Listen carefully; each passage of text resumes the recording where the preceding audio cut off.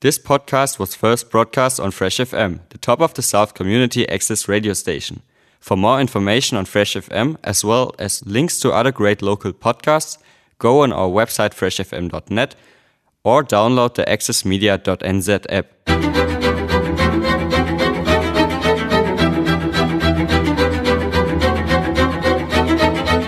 This is Fresh FM, your community access radio station, broadcasting across the top of the South in Nelson, Tasman on 104.8, Eastern Golden Bay on 95.0, Blenheim on 88.9, and the Nelson CBD on 107.2, and streaming to the planet through our website freshfm.net.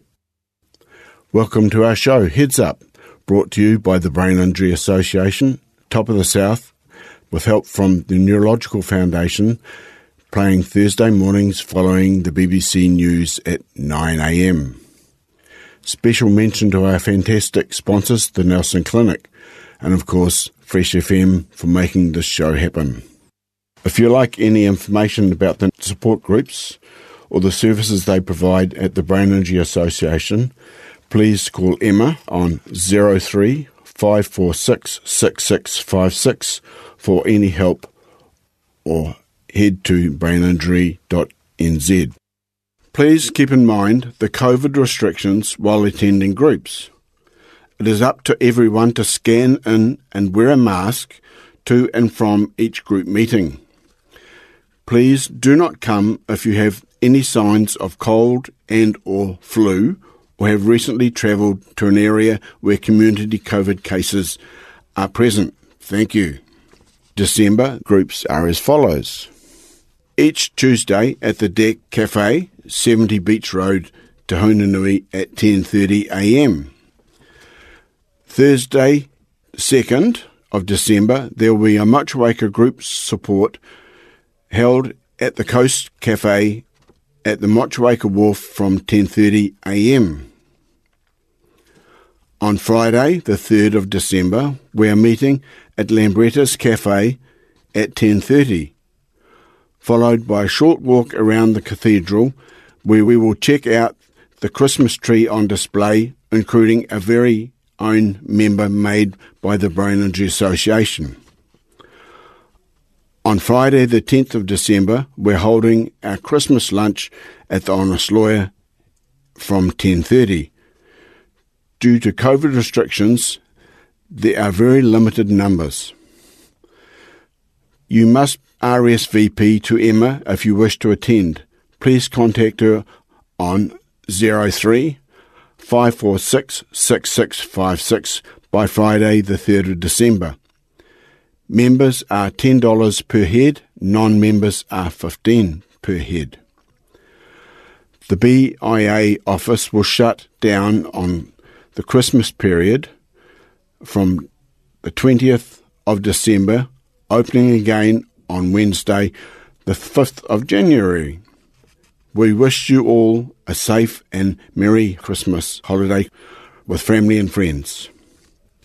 For more information around our support groups, check out our calendar on our website, braininjury.nz, or our Facebook page, Brain Injury, TOTS, or give us a call at 03 546 6656. We're very excited to announce the Neurological Foundation will be collaborating with us on the show and providing some amazing content. We'll have interviews with renowned doctors and scientists and information and education. A little bit about the Neurological Foundation, if you're unaware, is a New Zealand charity that funds vital research and ongoing education into neurological conditions, which includes diseases and disorders of the brain, spine and nerves. The Foundation's sole focus is to work towards the treatment, management and prevention of the neurological conditions by funding research and education. 1 in 5 New Zealanders suffers from a neurological condition.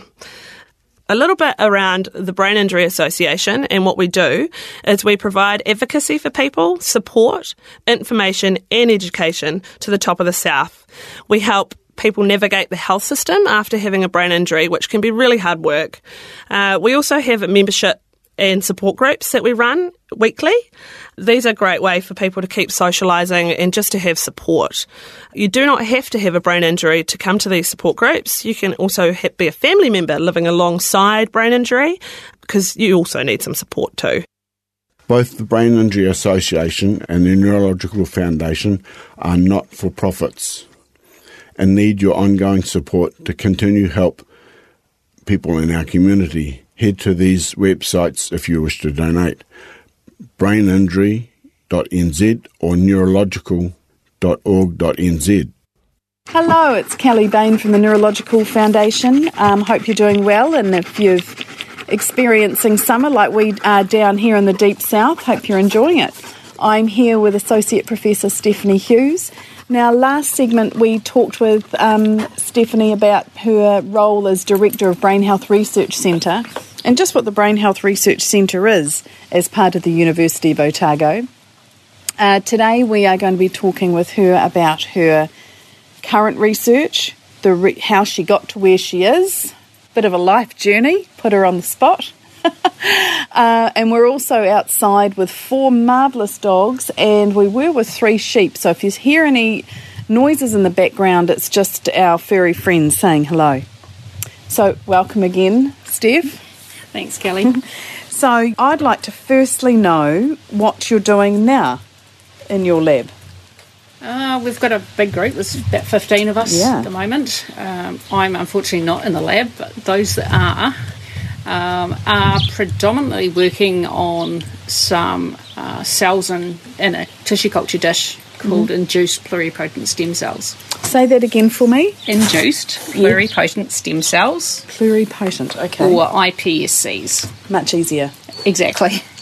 So these iPSCs are cells that have come from skin cells, from either people without any sort of disease or any sort of abnormality, or from normal individuals, so-called normal individuals.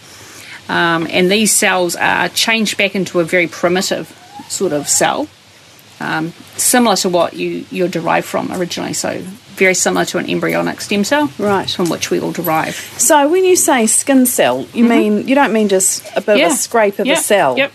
Really? Exactly, yeah. So those cells can be turned back into a cell, which can then become any other cell type that you want to produce. So how does that happen? It's really awesome. It's only within about the last 20 years that it's been possible to do this, and only more recently that we've really taken advantage of it. But now researchers can make any type of cell they want. Turn a cell into a muscle cell or a brain cell or a kidney cell, and study what the effects of different drugs are on those cell types, or how a disease might cause the effects it does on that cell. And it's just used for research, or people are using this clinically? So predominantly for research, but there are examples where they're starting to use them for transplantation. Right. So taking those cells, producing blood cells or cells for heart muscle, and injecting them back into patients. Crazy. So I find that pretty incredible. It's amazing. I never thought that would be possible when I started in research. So the lab is doing this, creating an embryonic-like cell. And from there, what are they up to? So from there, we turn those into cells in the brain. Right. Which is where our major focus is. So up till now, we've been making neurons from the cells that form the cortex in the brain, so the sort of higher, what we imagine as higher thinking areas, and those that are most affected in the major disease that we study. And then more recently, we've started looking at astrocytes as well, which are the sort of glue or support cells. Well, we know a little bit about astrocytes here. Sorry to interrupt. Just if you have been listening before, we've spoken to Zhao Wen and also Indranil, who are, Dr. Indranil Basak and Zhao Wen, and I can't remember her last name. You, yes. Dr. Zhao Wen Yu, and they've both been talked about astrocytes. So I think the it was explained to me best that the astrocytes like the supporting band of the neuron's front rock star. That's right. Right, perfect. So sorry, I'm just sorry for interrupting everyone. That's okay. We're looking at astrocytes and the interactions between the astrocytes and the neurons, because neurons don't work very well without their support network. And then more recently, we're also looking at dopaminergic neurons, which are the subtype of neurons affected in Parkinson's disease. Right. And so Parkinson's disease this is where you're focusing at the moment? It's one of our focuses. The other one is Batten disease, which is a childhood disease, which shares a lot of features with Parkinson's, but also with Alzheimer's and epilepsy. I was going to say, if you don't know what Batten's disease is, I think I'd quite like you to explain it, because I think you'll do a better job than me, Steph. But it's catastrophic. It is. Children are born apparently completely normally, develop their normal milestones, and then at some point between about 2 years of age and 8, they start going downhill. They regress in their skills. They stop talking. They stop walking. They have a form of childhood dementia, as it's often described. Most of them will go blind, and eventually they're bedridden and need complete support. And until very recently, it's always been fatal. Nowadays, there's a few life-extending therapies around, but so far no cure. So when you say life-extending, how is there still a milestone age that... Yeah, so the form I'm thinking of where there's a life extension drug, children wouldn't be expected to survive beyond about 11. Oh, gosh. But now with this treatment, they're doing, especially if you treat very early, they're doing a lot better, and they're still alive. Often about 13, I guess, is the oldest I know about. So your hope when you're looking at these is for what?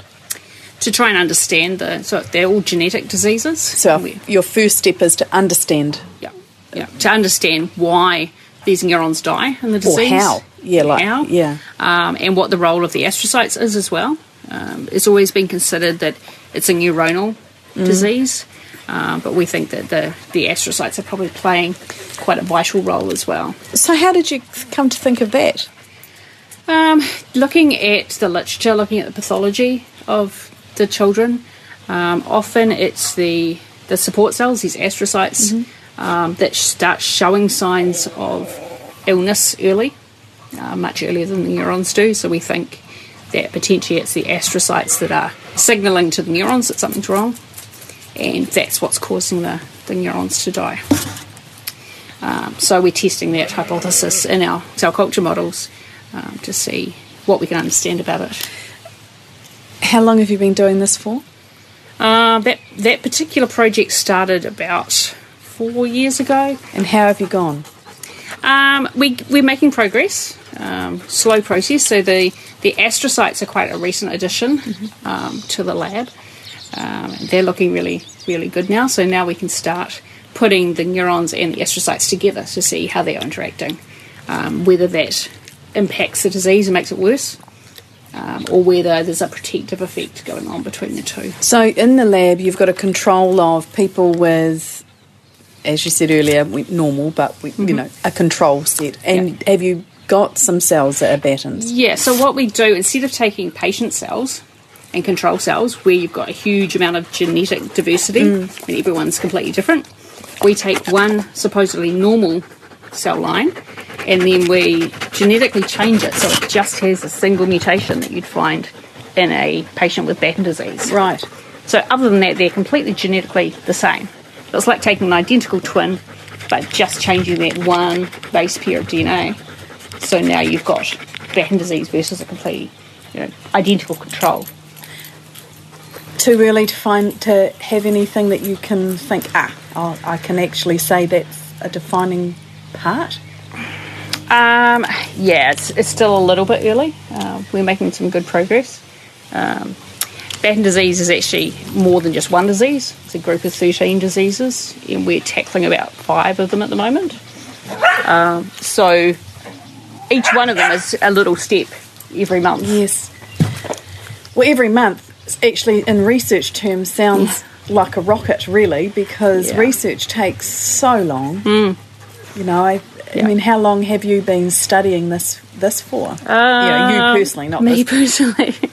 Batten disease for the last 25 years. So 25 years ago, how's it looking now? What can you tell people? So 25 years ago, we knew it was a genetic disorder or a group of genetic disorders. Yes. We had no idea what the genes were. So if you were a parent with a child with Batten disease, we couldn't tell you that that's what it was for sure, except by looking at the clinical signs. Right. Now we can take, especially if for parents that already have a child affected, you can do a genetic test before implantation of the embryo. Right. And tell them whether it would be affected or not. So that's huge progress. Yes, we have, like I said, 13 different genetic forms we can identify. We know the function of some of them, and now we can actually treat some of them. Not in the clinic yet for most of them, but pre-clinically. So there's clinical trials going on with gene therapy for some of these diseases. So we're just here, if you've just tuned in, with Associate Professor Stephanie Hughes. We're talking about her research at Batten's. She's at the University of Otago. So how do these, and we're just talking about the advances in the last 25 years, not that I'm wanting to age you at all, I'm sorry. So what I'd like to know is, as well as that, is if someone, does a GP contact you? Like, how does it get that you are testing someone? So we wouldn't directly confirm a genetic diagnosis. That would be done through the clinical geneticists who would get a referral from neurologists. Because it's quite rare, many neurologists in New Zealand would never have seen it. Certainly most GPs wouldn't know what it was. So have you got a statistic for us? There's, in theory, based on overseas data, because our numbers are so low, about 4 in every 100,000. It's not rare. No, not that. It's technical of me, wasn't it? Rare. Yeah, so it's considered a rare disease. Fortunately, we haven't seen as many cases as we might expect based on overseas examples, and we don't really understand why. Obviously, our population has quite a different structure than many others, so just luck of the draw. Right. And I suppose, like MS, it's mainly environmental as well, MS, in terms of, you know, they know how close you are to the equator and sunlight and things like that. Maybe Batten's is something like that. No, it's definitely genetic. It is. Okay. There is some variation in if you have siblings or brother and sister affected, then one might get an earlier disease than the other and being more rapidly progressive. And that's something that I was funded by the Neurological Foundation to have a look at. Because what we think happens with even genetic diseases with a very specific gene defect, there's all these other genes in your genome, 18,000 other genes in your genome. Each one could have an impact on that progression of disease. So what we think might be happening, and it's been shown in other common diseases, is that you have something called a genetic modifier. And this is another gene which impacts on the severity of the disease you're looking at. In some cases, there's been examples where a patient should have muscular dystrophy, never presents because they have this other genetic modification that prevents it developing, and we call those genetic superheroes.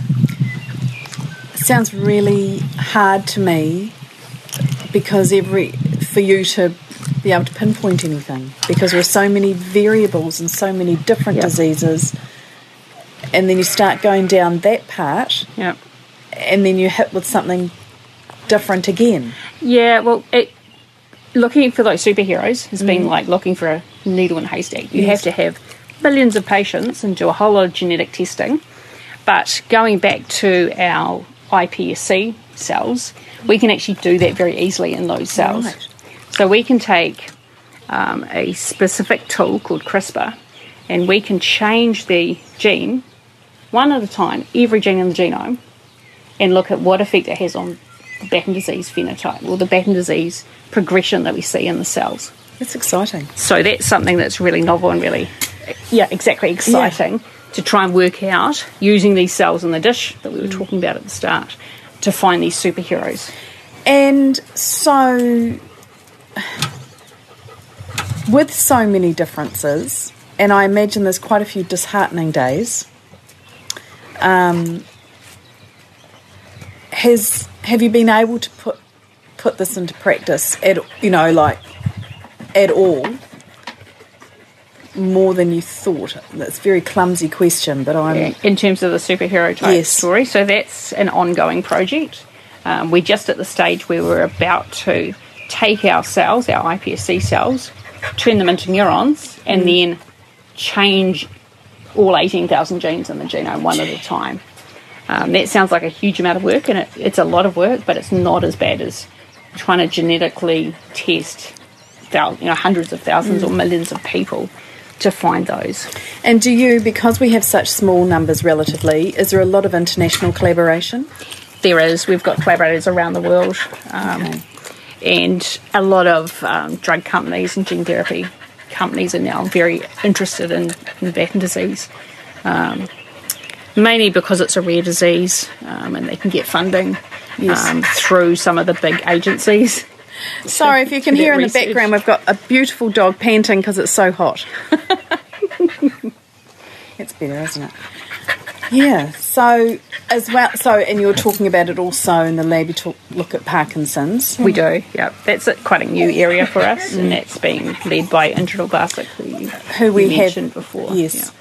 Yeah. And he's doing some incredible work, isn't he? Yeah, he's great. So there's no pockets that you know of that have cities that have higher concentrated Battens? It's just No, not as such.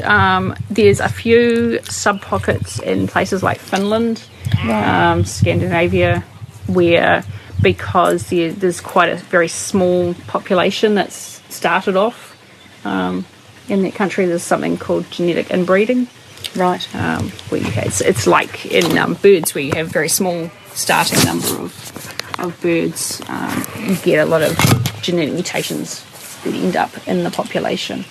The same things happen there. So there's populations where they have high incidence of some of these diseases, unfortunately. Yes.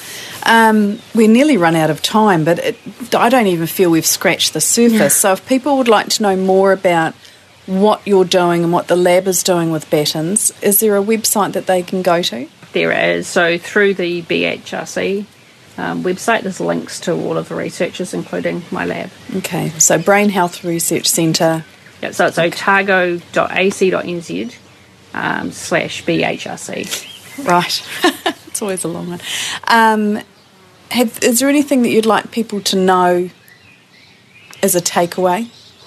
Just the importance of rare disease research. I guess it's always been hard to get it funded, but there's a number of agencies, including Neurological Foundation, that have been very supportive of research in general, knowing that it has wider benefits for the community. So we're really grateful for that. Yeah, well, thank you. I'm really grateful that you've let me come and chat to you on this fine day. If you are listening to this, I believe that Fresh FM are taking a bit of a break over the Christmas holidays, so hope you're having a lovely time.